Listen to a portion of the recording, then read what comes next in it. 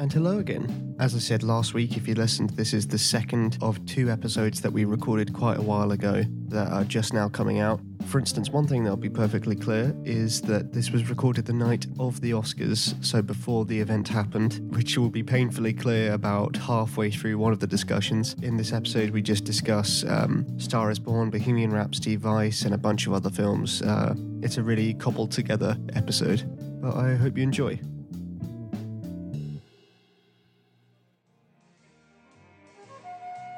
Hello and welcome to a very sleepy edition of the Real Opinions podcast. It's been about a month, I'd say, since we last recorded, probably. Yeah, probably. Harrison is bringing somehow even less energy than me, which is remarkable. We're doing it's like the Manchester by the Sea of podcasts, where everyone's just very muted for the whole thing. About halfway through, I'm going to start playing some classical music while I remember how my children... Is that a spoiler? It is. So, it is, also but so you many pulled a people... face, which means that I probably did a too dark joke then.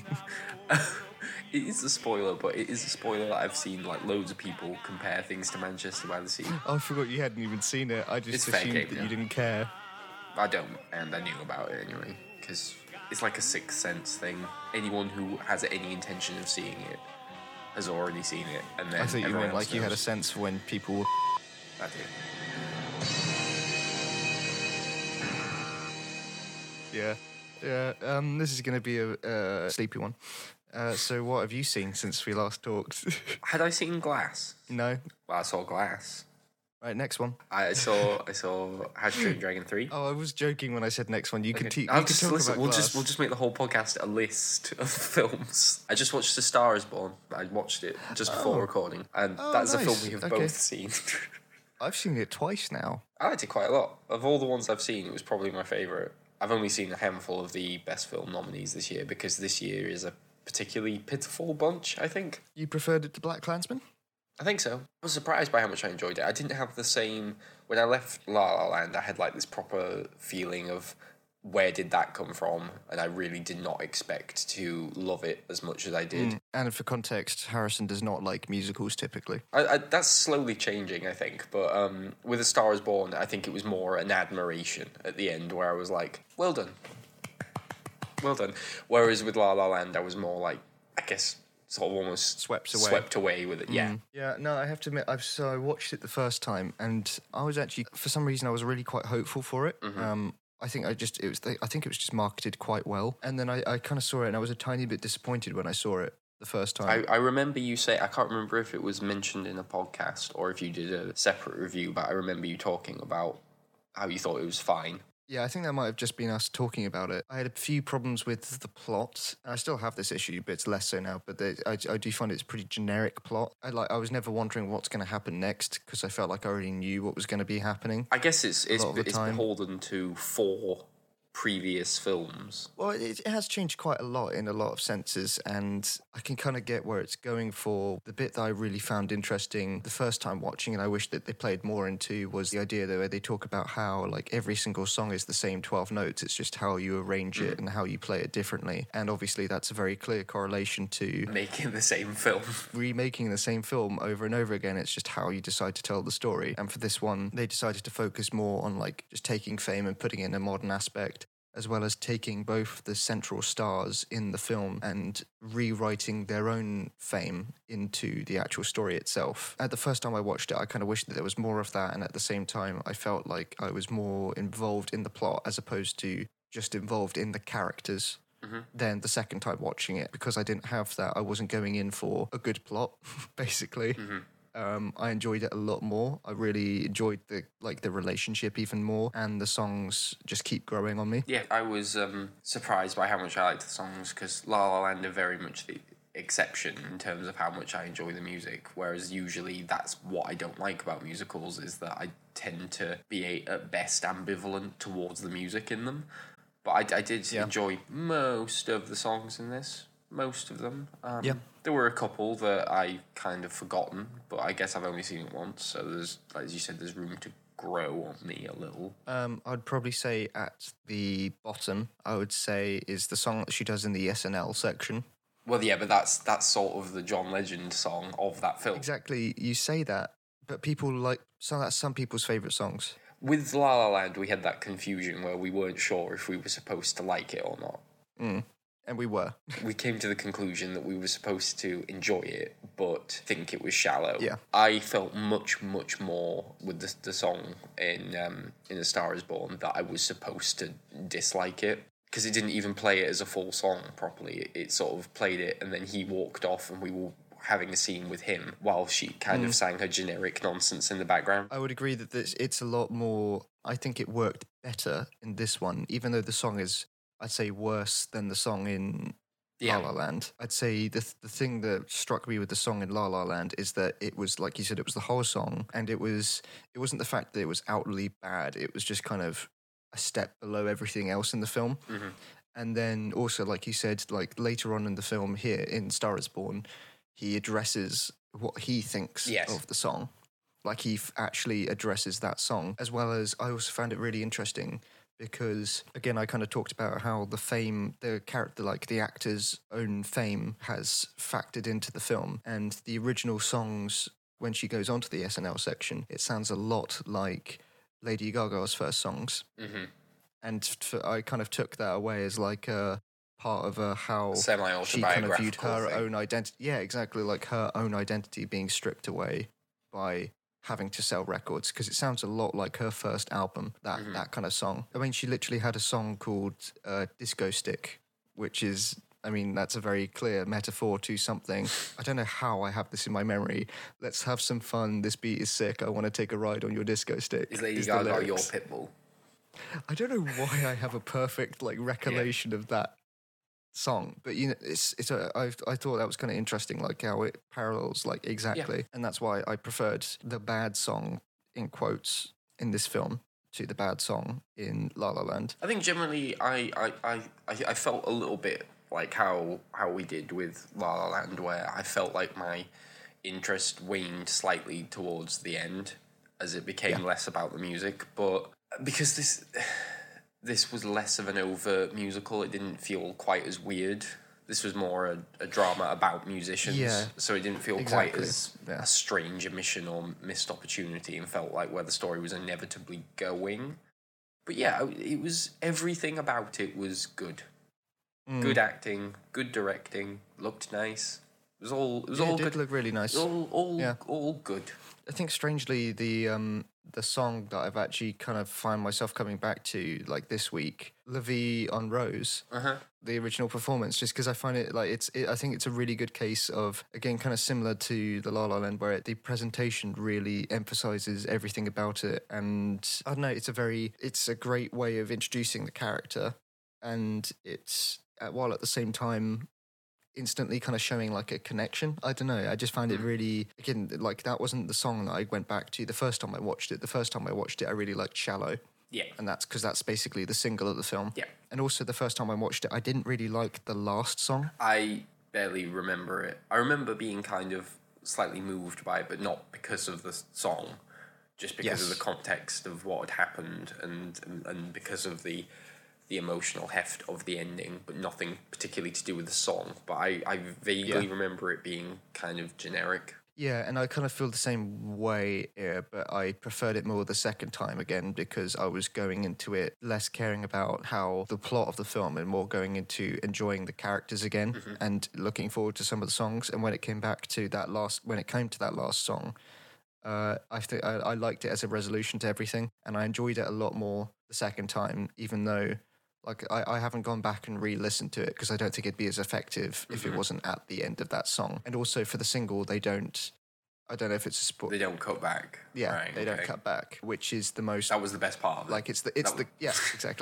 It's the best part. It actually makes it moving. Yeah, that was the emotional whammy of that song. Yeah, I'm glad you enjoyed it. I think it was it's one of these things where I think in another year I think it'd be like a strong second or a third. But I don't know, actually, to be honest, I don't really know where I feel this year. I still have not seen The Favourite. That is I'm watching that at some point this week. I'll tell you what I did see. I saw Bohemian Rhapsody. I saw Bohemian Rhapsody as well. Did you like? Oh, Did you? How is this? This has the never Sleepy happened before. podcast? How is this the one where we somehow managed to sync up perfectly when we haven't planned anything? Right. What did you think of Bohemian Rhapsody? I know a lot of people hate it, and I think there's some people who've exaggerated their dislike of it because it's become they see it as stealing awards, having got this place that it hasn't earned. I didn't hate it, but I would be quite annoyed if it won things because I don't think it was a good film.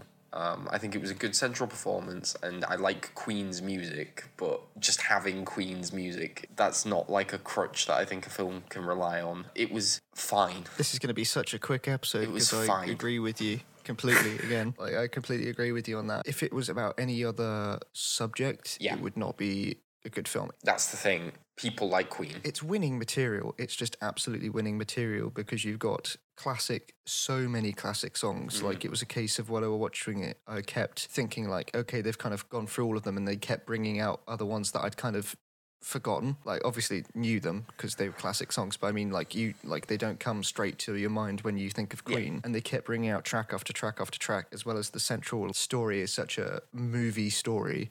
It's the kind of thing where you'd have to do it really, really badly to make like, a flop. I don't think that they did it as badly as some people.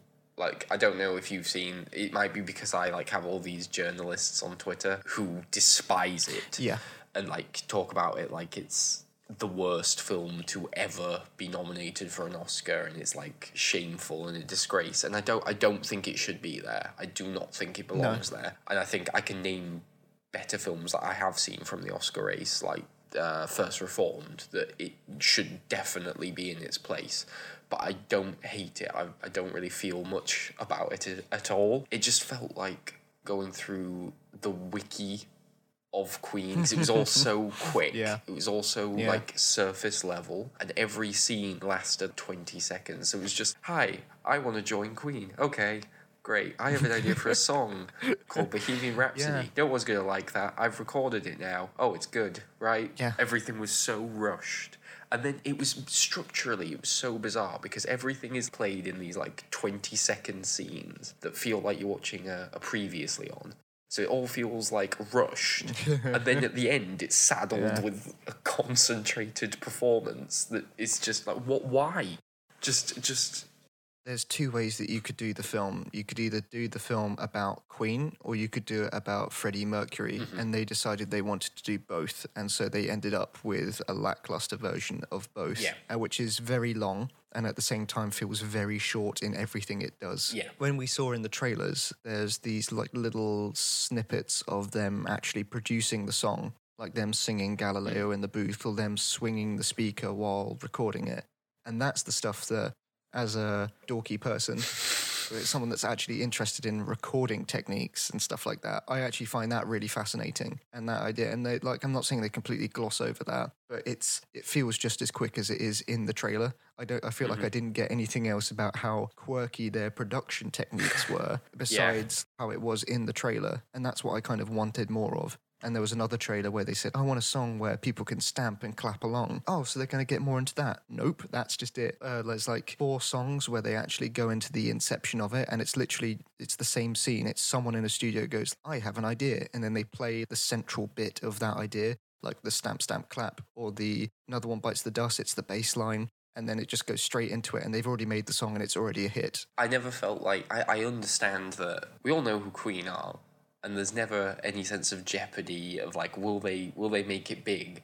But I felt like the whole thing just felt so lacking in adversity for him to overcome. It was just everything came very easily. He just instantly joins the band. Instantly they become famous. Instantly they're rich.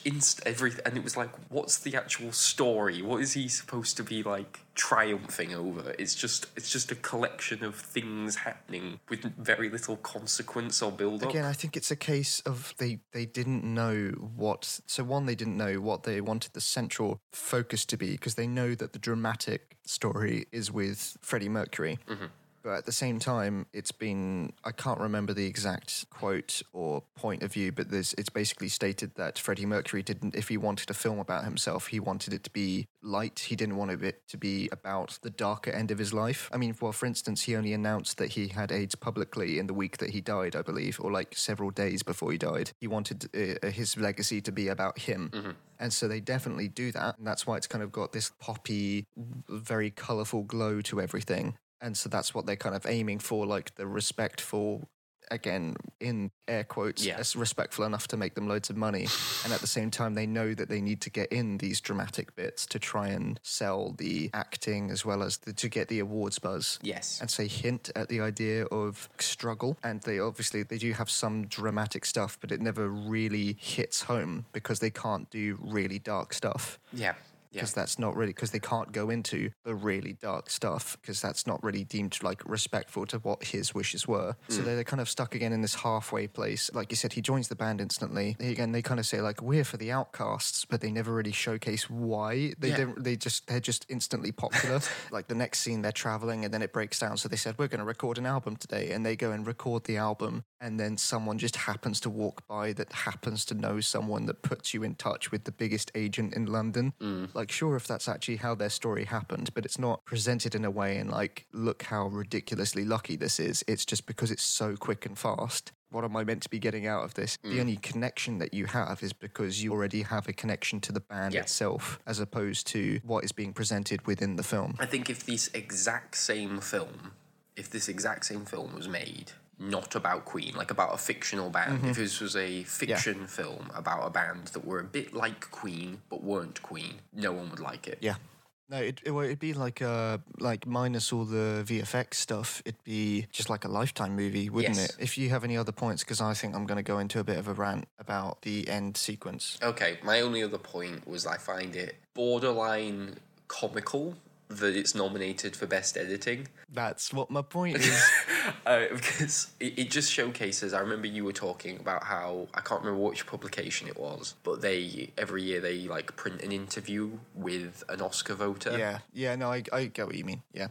And there was this one year where they asked the Oscar voter about Best Editing, and they just said, I don't know what good editing is, I just picked my favourite film. And I guess that's what happened here, because I think anyone with eyes would see that it bordered on Taken 3 editing, but just for conversations. Just scenes with people sat down. And it wasn't just the rapidity of the cuts.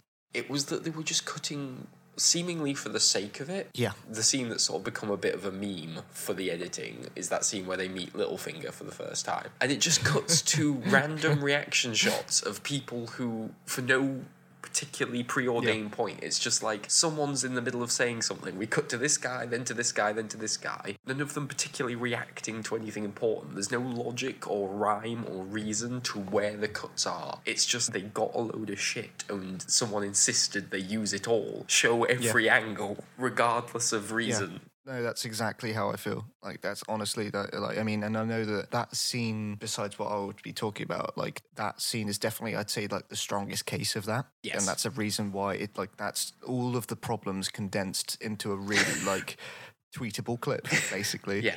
That editing style is prevalent throughout in like dribs and drabs. Like, not only did the whole scenes feel slapdash, but also the editing within the scenes feels like that. And so you're kind of left with this weird, it feels kind of like fever dream style at points. You said that you thought it was a good performance. I'd only say good performance, because the thing is I didn't think it was amazing. No, I wouldn't say it's amazing. And also, if it was so amazing, why do they keep cutting away from it every single bloody chance they get? Like, surely it couldn't have been that great if you need to cut to a secondary character every 5 seconds. That's the thing. If you look at a film that is, like, made by, I don't want to get too snooty, but by, like, like an esteemed filmmaker, if you get, like, Inarutu or Karan or one of those people, there's a reason and a purpose behind every shot, and they've clearly, like, thought out the sequence of shots, what each shot is for. If they cut to something, it's never just for the sake of it. There's a distinct reason, and they only edit when there's an actual point to be made with a cut or with a different shot. This just felt like they got there on the day, got coverage from as many angles as possible, and then we'll figure it out later. That it doesn't feel planned or like there was a proper vision for the scene. It was just, we'll make it up. And I think that ultimately culminates in the final scene, which is the Live Aid concert. And honestly, I know you said that it's weird how you've got all these really quick scenes and then you get to the end and it's just one big bulk of one concert. I found that kind of rewarding because the thing is that I kind of just wanted them to play. I agree. I agree with you, but why does it all need to be saved for the end? Couldn't you structure the rest of your film properly? It's like Transformers 3, where it saves all of its action right at the end, and it's like there's no pacing or just sense of structure there. It's just just dump a big bulk on at the end. For me, I wouldn't compare it to that. I'd kind of compare it to, it's going to make it sound like it's a mark of quality when it's not, but I would compare it to kind of like the end of Whiplash. Okay. When you go into like a film with drumming, you want like this massive solo, which they wait until like the very end. And then in Whiplash, it's like a tension throughout the film that they kind of like unleash at the very end. But they've built to that. They actually built to something. But it's like it's building up to one big final performance, and that's the final performance, and it's got a weight to it because you know that it's like you as the viewer, regardless of what's going on in the context of the film, you, the viewer, know that that was the biggest concert that they ever did, and that it is regarded as one of the best concerts of all time. Whiplash ended up winning the Oscar for Best Editing. Like, I know a lot of people might argue the idea of Whiplash won most editing, but I'd argue that it also, it is a fantastically edited, not only film, but within the film, that sequence is absolutely superbly edited. And if I had the time or the inclination, I would love to compare how, the editing of that final scene in Whiplash, the tension and the drama and how it cuts around the room. Like, it doesn't just remain on Miles the whole time. It is cutting to close-ups, mid-range, wides, and it's cutting back and forth across the room. And it's doing it all to the music in order to build the tension. Purposefully. It's purposefully, and it's building the action, and it's ramping things up and slowing things down, and it's doing everything in aid of the scene. And then you compare it to this, where I'd say that if it wasn't for that scene at the pub in London, this scene is just that prolonged over 11 minutes. It is just every single shot that they got on the day. I completely detached. I was enjoying the music, but every time they were cutting away to a different reaction shot, I was completely baffled as to why they were doing that shot at that point.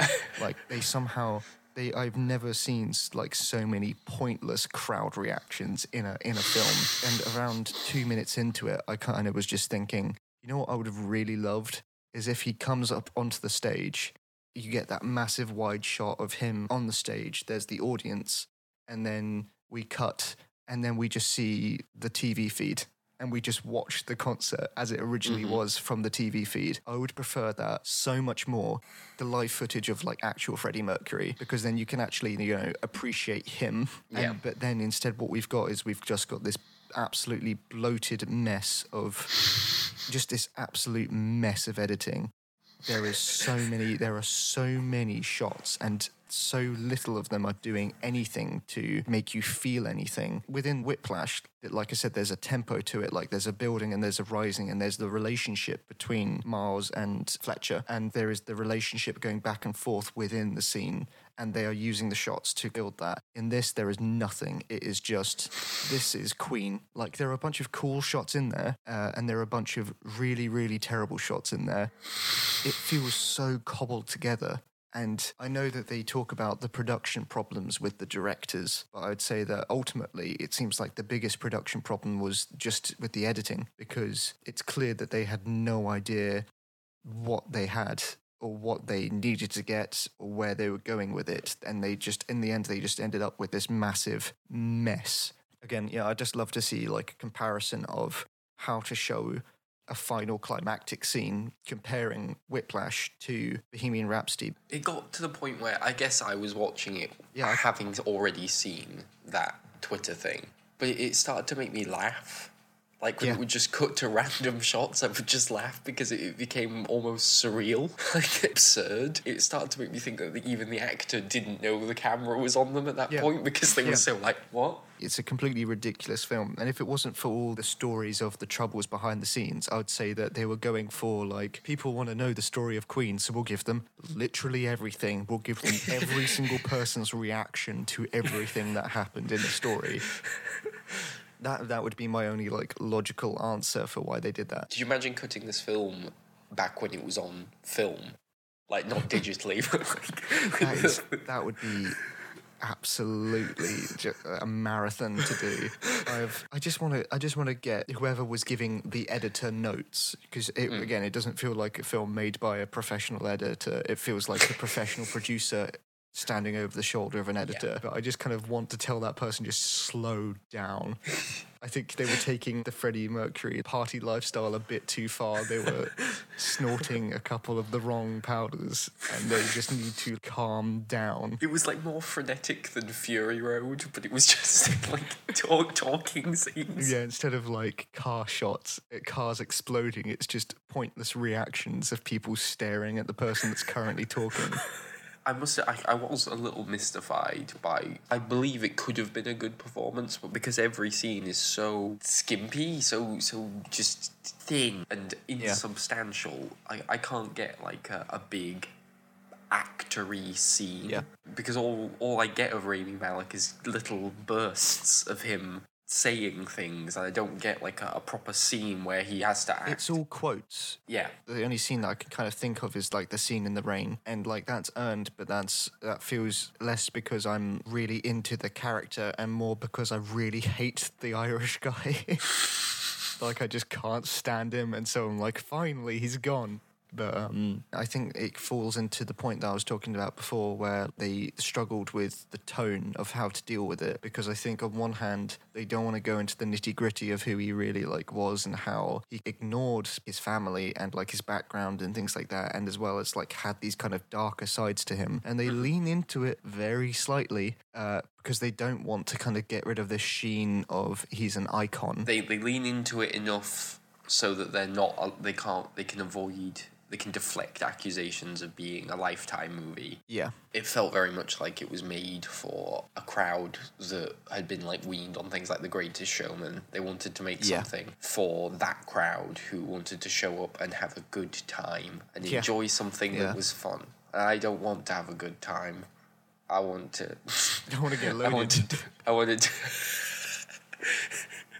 want to dwell on the misery and the Sorry to go back to the final concert scene, but the thing is that so many of the songs that, again, I knew like the very basic gist of the Queen story, but so many more of the songs that they talk about give a much more personal touch when you actually know their own story. Like some of the lyrics, like when he was in the final concert and he starts going into Bohemian Rhapsody, I sometimes wish I was never born at all, and it gave him much more.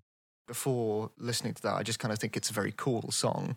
But now, like, with the extra context and all of that, like, I felt like I got more of a sense of he's genuinely saying that to some extent.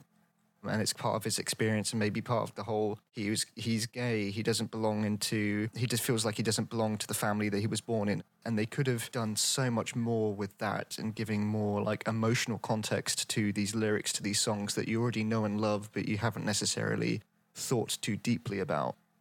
But instead, that was just stuff that I took away because I was thinking more about I was thinking as opposed to just fully enjoying the experience. Okay, I have a question for you. Obviously, this is going to go out after the Oscars, but if I read you the list of Best Editing nominees, I want you to pick which one you think will win. So, the nominees for Best Editing are Black Klansman, Bohemian Rhapsody, The Favourite, Green Book, and Vice. I've already said I haven't seen The Favourite. I haven't seen Green Book, but I have seen Vice. I haven't. And from seeing Vice and Black Klansman, I'd say it's between those two. I know I kind of laughed about it earlier, but it's a case of not necessarily best editing, but most editing. Vice definitely had the most editing. I'd probably say Vice is more likely to win it, although I'd say that maybe... The bookies' odds are on Vice, apparently. Yeah. There you go. Well, I think Vice is more likely to win it, although I would have said that I'd probably preferred the editing in Black Klansman, even with the stuff on screen that we kind of talked about when we originally mentioned it. I believe that's like 2 or 3 episodes ago where we talked about it. And again, I haven't seen The Favourite, so maybe I would have preferred The Favourite. How tired are you right now? I'm not tired. I'm not tired at all. I feel awake for the first time in years. Because I could quickly just delve into a tiny bit of Vice if you wanted. Yeah. And I could talk about the film.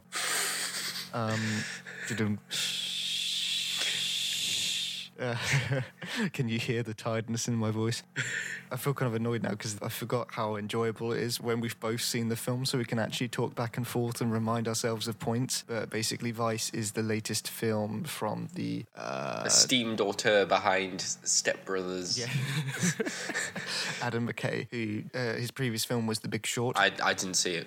Well, you know the general gist of The Big Short, and I assume you've probably heard all its praises. Seen every other Adam McKay film. Well, that doesn't help. Is it, how much like Anchorman is it? It's more like Anchorman 2, The Legend Continues. Is that the name of the subtitle? So.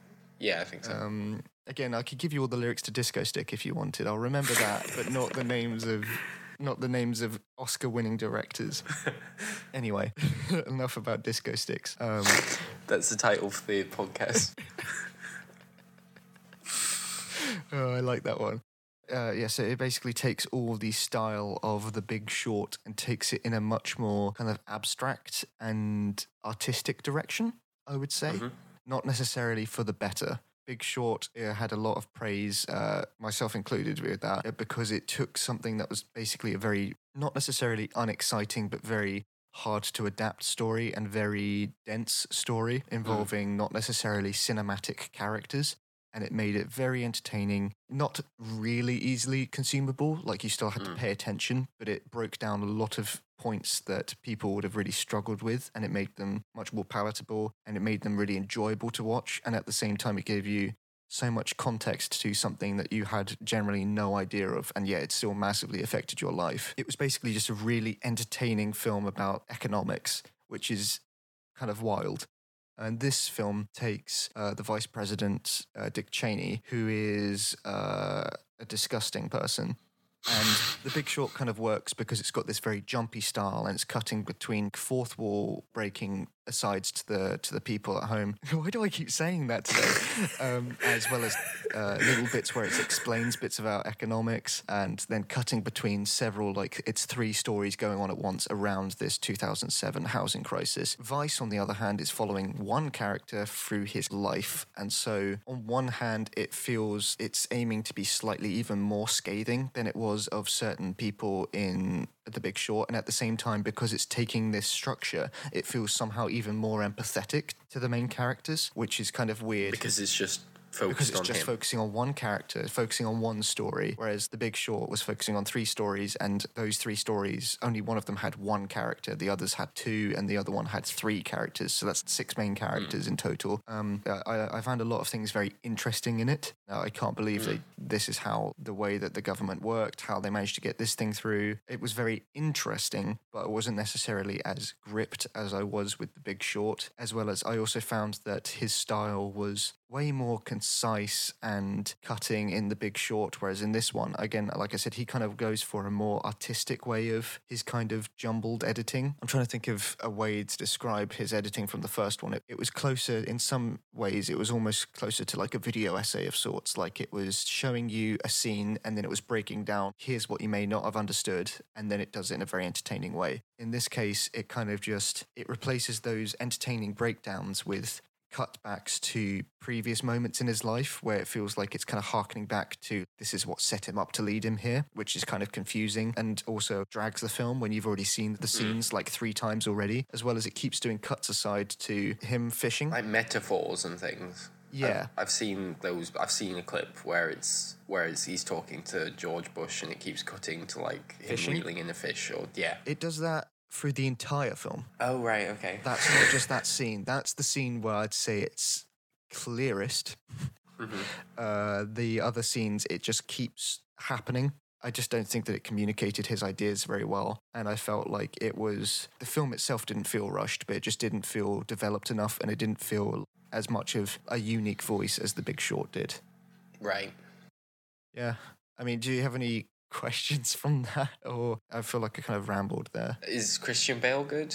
Yeah, he's very good. I mean, all the performances are really good. It's just that they're very Oscar-y performances. Like they're very, very serious, very dramatic, and at the same time, it was one of these things where I found it interesting. Like I thought, like, oh, they're acting very well, but I'm not getting into it. I'm like thinking that's good acting. I get you. I know I've been quite negative, but that's because I felt like The Big Short is a really great example of how to do lots of things that normally wouldn't work very well in a Hollywood film. It did it very excellently. And then this one, I feel like I could have watched a documentary, and I think it would have had the same effect for me. Gotcha. Well, I watched. I don't really have much to say about First Reformed, other than it was good. So I'll just leave it there. That was a good film. It was well written, a good screenplay. That was its best attribute. And I think that's the only thing it's nominated for, and I think it should have been nominated for a couple of other things, but of all of them, that is definitely the thing that stands up the most. So if it was only going to be nominated for one thing, then that's the thing it should have been nominated for. But the only issue I had with it was that the ending made me question what the point of the whole film was. There's anti-climax, and then there's the ending to First Reformed, which so thoroughly like undermines everything that's come before it that I was left almost a little angry. Like, why did you end it that way? I've seen it's slightly ambiguous and open to interpretation, and I think if you sort of look into the sort of more metaphorical or slightly, if you give it like an abstract reading, there are more interesting ways of looking at it. But just if you, like I did when I just watched it, just interpret it at face value as what you see is what happens, it's very like, huh?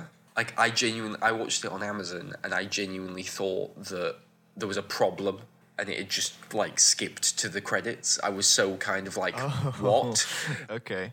Other than that ending, which I have slightly come around to, I still don't like it, but I'm not quite as angry about it now when I've given it a bit more thought. Other than that, everything leading up to it I found compelling, and it's the exact opposite of Bohemian Rhapsody. It's lots of nice, long, well-written scenes that you can just enjoy as good dialogue scenes that have lots of good ideas, lots of great character development, and all of those kind of things that it was nice to just watch a film that took its time to tell its story in a mannered, intelligent way.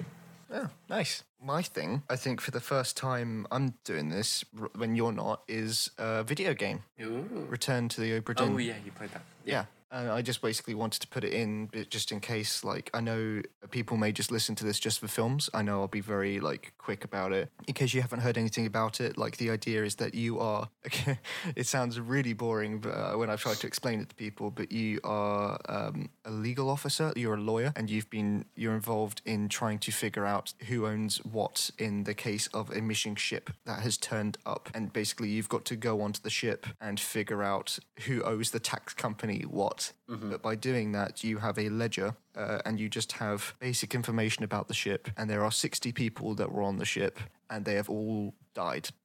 And you've got to figure out who every single person was, what their rank was, and how they died. And it's not just you walking around a ship all the time. You can also, every time you find a corpse, you have a stopwatch. And when you open up the stopwatch next to a corpse, it takes you back to, it's a black screen. You hear the last, 10, 15 seconds, maybe. You hear it with subtitles on the screen. And then it cuts to the moment that person died, like a freeze frame of that, and you can walk around the freeze frame of the moment that person died. So, for instance, the very first one is you find a corpse, and the sound file is the guy knocking on a door saying, "Captain, let me in," and then you hear a door open, and then a gunshot, and then you open up onto a scene and someone dressed clearly as a captain is shooting this guy point blank in the face. And so you can not necessarily gauge Like, you don't know who the person was that was being shot, but now you know who the captain was,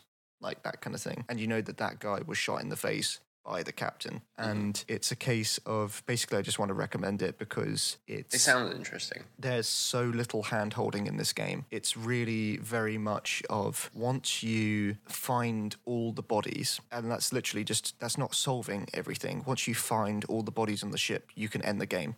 That's just it. You could solve 10 out of the 60 and end the game just there if you want. It's literally just down to you solve however much you want to solve, and the more you solve, the more you understand of the mystery. And it's just a case of, besides like the stuff that I've told you, it's all just, you've got to figure it out yourself. Like, there are no hints, there are no really obvious clues. You've just got to try and make mini breakthroughs yourself. And it's the most rewarding I've had, like, a single player game in a very long time, because I think we've talked about this personally, but I haven't on the podcast, that I don't play that many video games anymore. I don't really enjoy them like a single player game, because I get like an hour into it and I feel like I should be doing something else. I feel a bit restless, or I feel like I'm wasting my time when I could be doing something like creative or spending time with like family or friends or whatever. And this is the first one where, because you can sit down for it for like little bits at a time and chip away at the mystery, this is the first one in a while. I think I ended up playing 11 hours of this, and that was just to complete the mystery. Which I know is a lot for you. Yeah. And that's, it was just really enjoyable, and it was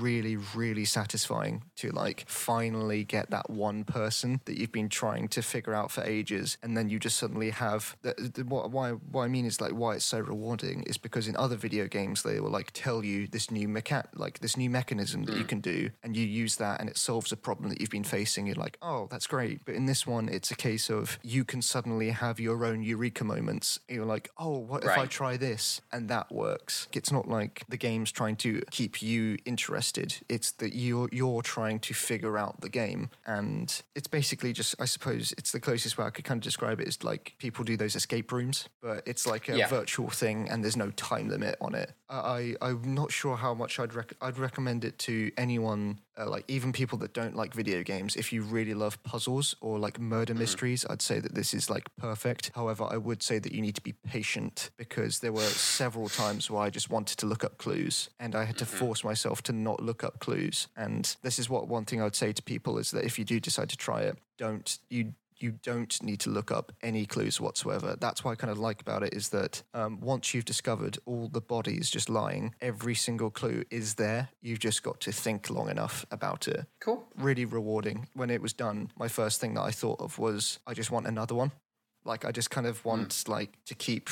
It's a video game that really made me think, and I don't get that in any video games, really. I kind of mostly do them for an escape. So... Yeah, I definitely want to play it. I don't want to say that you sold me on it, because I was interested in it before, but you've definitely amped up my interest anyway. I think if it came to Switch, it would be so like it's like the perfect Switch game. Yeah, that's cool. I do want to try it out. I'll let you know if I get around to it, because I do actually want to play it. But I'm still working through The Witcher 3, so it's just such Wow, you've been doing that for a while, haven't you? Well, I got the DLCs. I have actually finished The Witcher 3, and I did do pretty much every side quest, but then I made the decision, for God knows what reason, to buy all the expansions. Stupid summer child. I've nearly done it, but it's just... It's eaten away at all the other video games I could be playing. It's like The Witcher 3 is like 10 video games in one. It seems that way, yeah. And it's reached the point where I kind of resent it. Like, I'm not really enjoying it now, I'm just getting it done. I know. I've had that feeling so many times. I would say, actually, maybe a recommendation for this is that if you have someone that you know that's patient, I'd say is the big thing with this, then I'd say that it could be quite fun to do together. I am known for my patience. But yeah, I think it could be quite fun to do, because I did it on my own. It works very well on its own. But I think they're like an escape room. I think it could work well with two of you if you are like trying to think it through. Although I think that could very well lead to too many cooks spoil the broth. Yeah, it's one of those few things where I'm like, it really reminded me. I do like video games. It's just I need to have something that properly engages me as opposed to just placates me. That was how I felt playing Resident Evil 2. it was a nice palate cleanser after Red Dead Redemption and, playing The Witcher and playing all of these epic mammoth games, to come to Resident Evil 2, which was a game that I enjoyed every single second of. Yeah, yeah. And that didn't outstay its welcome. It did remind me that I actually like playing these things. I don't just do it as like a checklist to get through. It was nice to play something where I was just exhilarated throughout. Yeah. Like I've enjoyed that one mini, like it's one ship that you walk around, and I've enjoyed that scale of game more than the last AAA game that I played. Or the square miles upon square miles of game. Yeah, exactly. I don't need like the world's biggest map. I just need something engaging. That's what I know we're kind of going off on a tangent here, but one of my favourite things about Resident Evil 2 is that it is not entirely confined to just the police station building, but it is, I would say, about 70% of it is in this one building.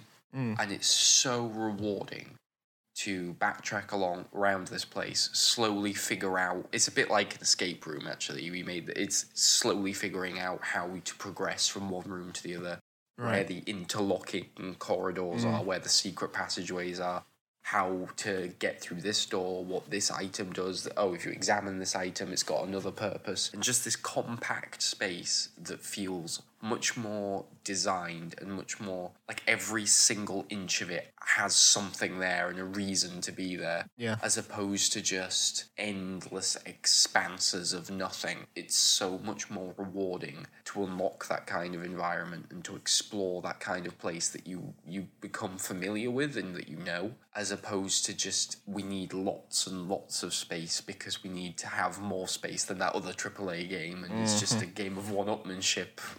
It's so much better to just have a well-designed environment. It's one of the few things where I find it funny that, like, I really don't care about a remake of a film, but I think a remake of a classic video game makes so much more sense to me because it's got the scale of something that they could only achieve on, it was the PS1, right?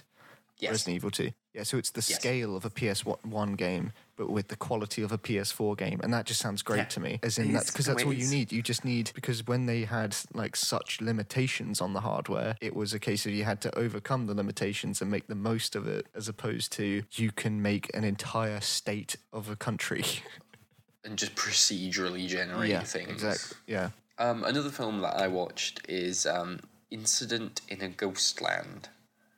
Okay. Yeah. Is that another Oscar film? No. It's from Pascal. I'm going to actually absolutely butcher his name. Pascal Laugier. He is a French director who made a film called Martyrs. I don't know if you've ever heard me and Ben talk about Martyrs. Oh, the remake before. of Martyrs. No, the original Martyrs. Okay. He made the original Martyrs, which is a film that I really like. You like that, yeah. I only know it from you and Ben gushing about it. It's a very, very polarizing film. It's like you either think it's like a 5-star masterpiece or you hate it. And if you look at its like Rotten Tomatoes score, it is like at 50% because it's so Marmite. It's a deeply unpleasant film. Like, it's really horrible. Like, not in a way that you have something like Fincher, like a Fincher film, which you might think, oh, that's really dark. That is really dark by, like, mainstream American standards. And then you have something like Martyrs, which really makes, like, the Fincher stuff look tame. It's a really horrible film, a really dark film, a really violent film. But I think it's quite an intelligent film, and it has purpose behind all of its misery, and it has a point that it's making. It's not everyone's cup of tea, but it kind of came out around the time of like the torture porn stuff like Saw and Hostel, and it got lumped in with them because it has a similar-ish setup, but then it doesn't subvert the genre as much as it kind of elevates it by giving it something more intelligent and more meaningful.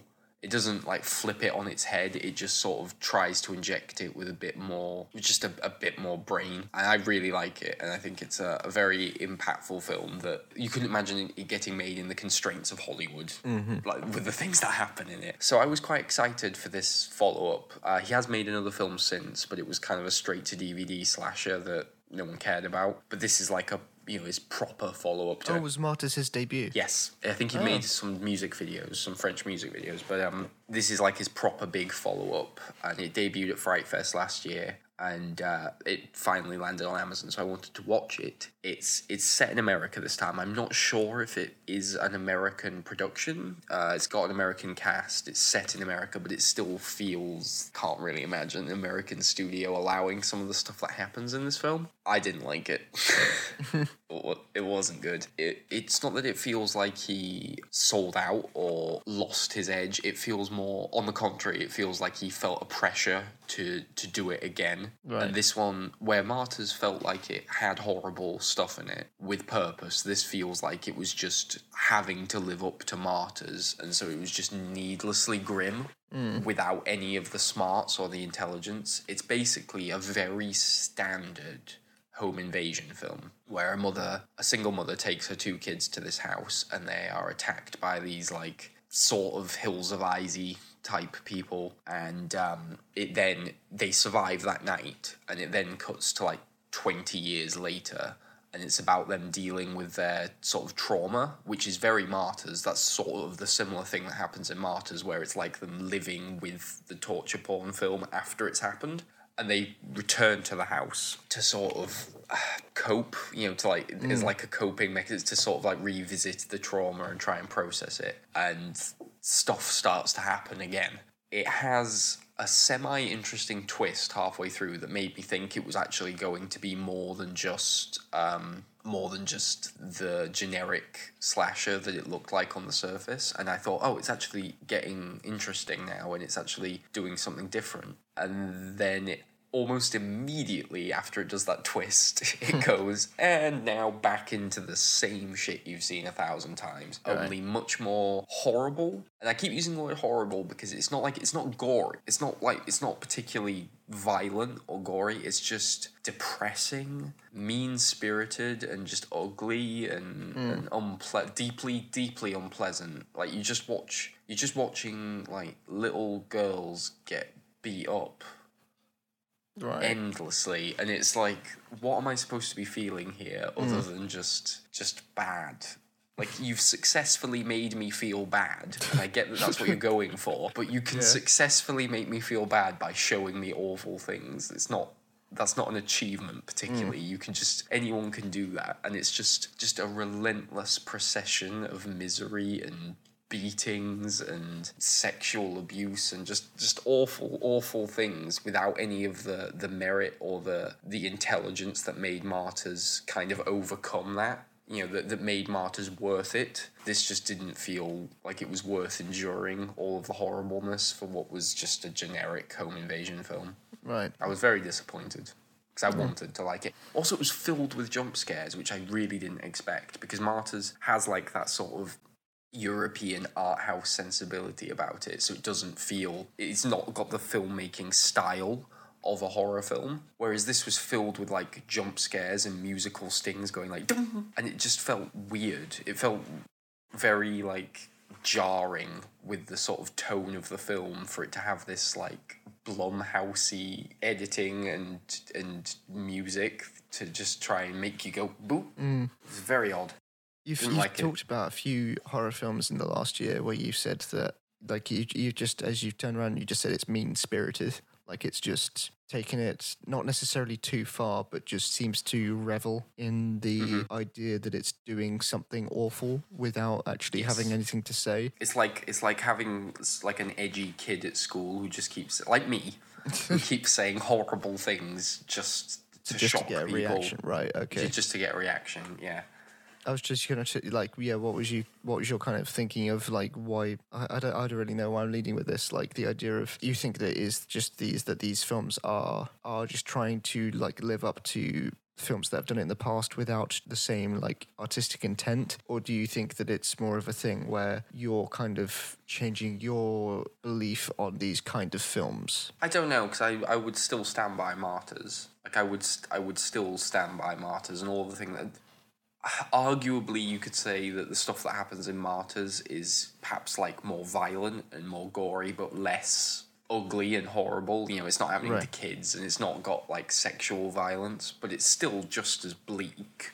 They're both very bleak, nasty films. It was just that I felt like there was actually substance behind Martyrs.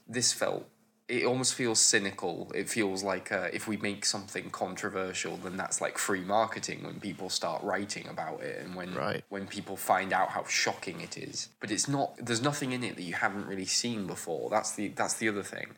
Martyrs has some stuff in it that genuinely kind of takes you aback. Whereas this film, there's no like one scene where I go, that was the part where it was just too much.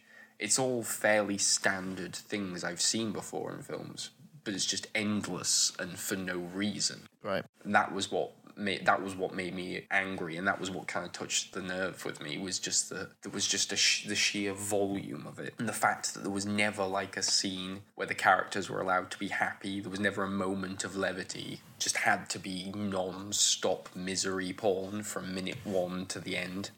I wanted to like it. That's the thing. That's why I was talking about Martyrs so much, was that I genuinely wanted to like it. Thank you very much for listening. I think it's been mellow, more mellow than usual, and surprisingly, better organised. So maybe I should only be semi-conscious all the time when recording these. Yeah, thank you very much for listening. We have social media, Twitter, YouTube very rarely. Yeah, is there anything you want to plug? You have stuff on your own personal Twitter account you're writing. Yeah, sorry, I should sound more enthused, shouldn't I, when I'm self-promoting. Yeah, my personal Twitter is Harrison Abbott with 1 T, 13. That's where you can find like all of my features writing and some of the news stuff that I do. All the stuff where I write for other publications, it all goes up there. That's basically the only reason I have it. So if you want like well, that's a glowing endorsement if ever there was one.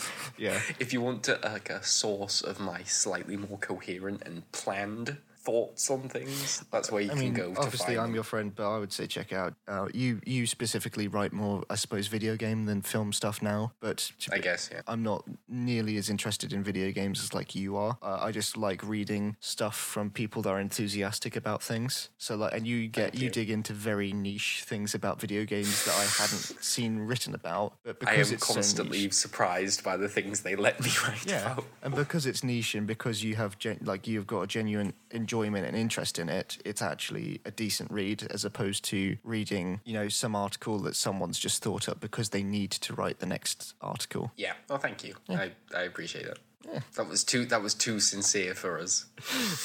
Yeah, thank you very much for listening, and hear you, listen, I don't know, in the next one. Bye. Bye. Ooh. Good one.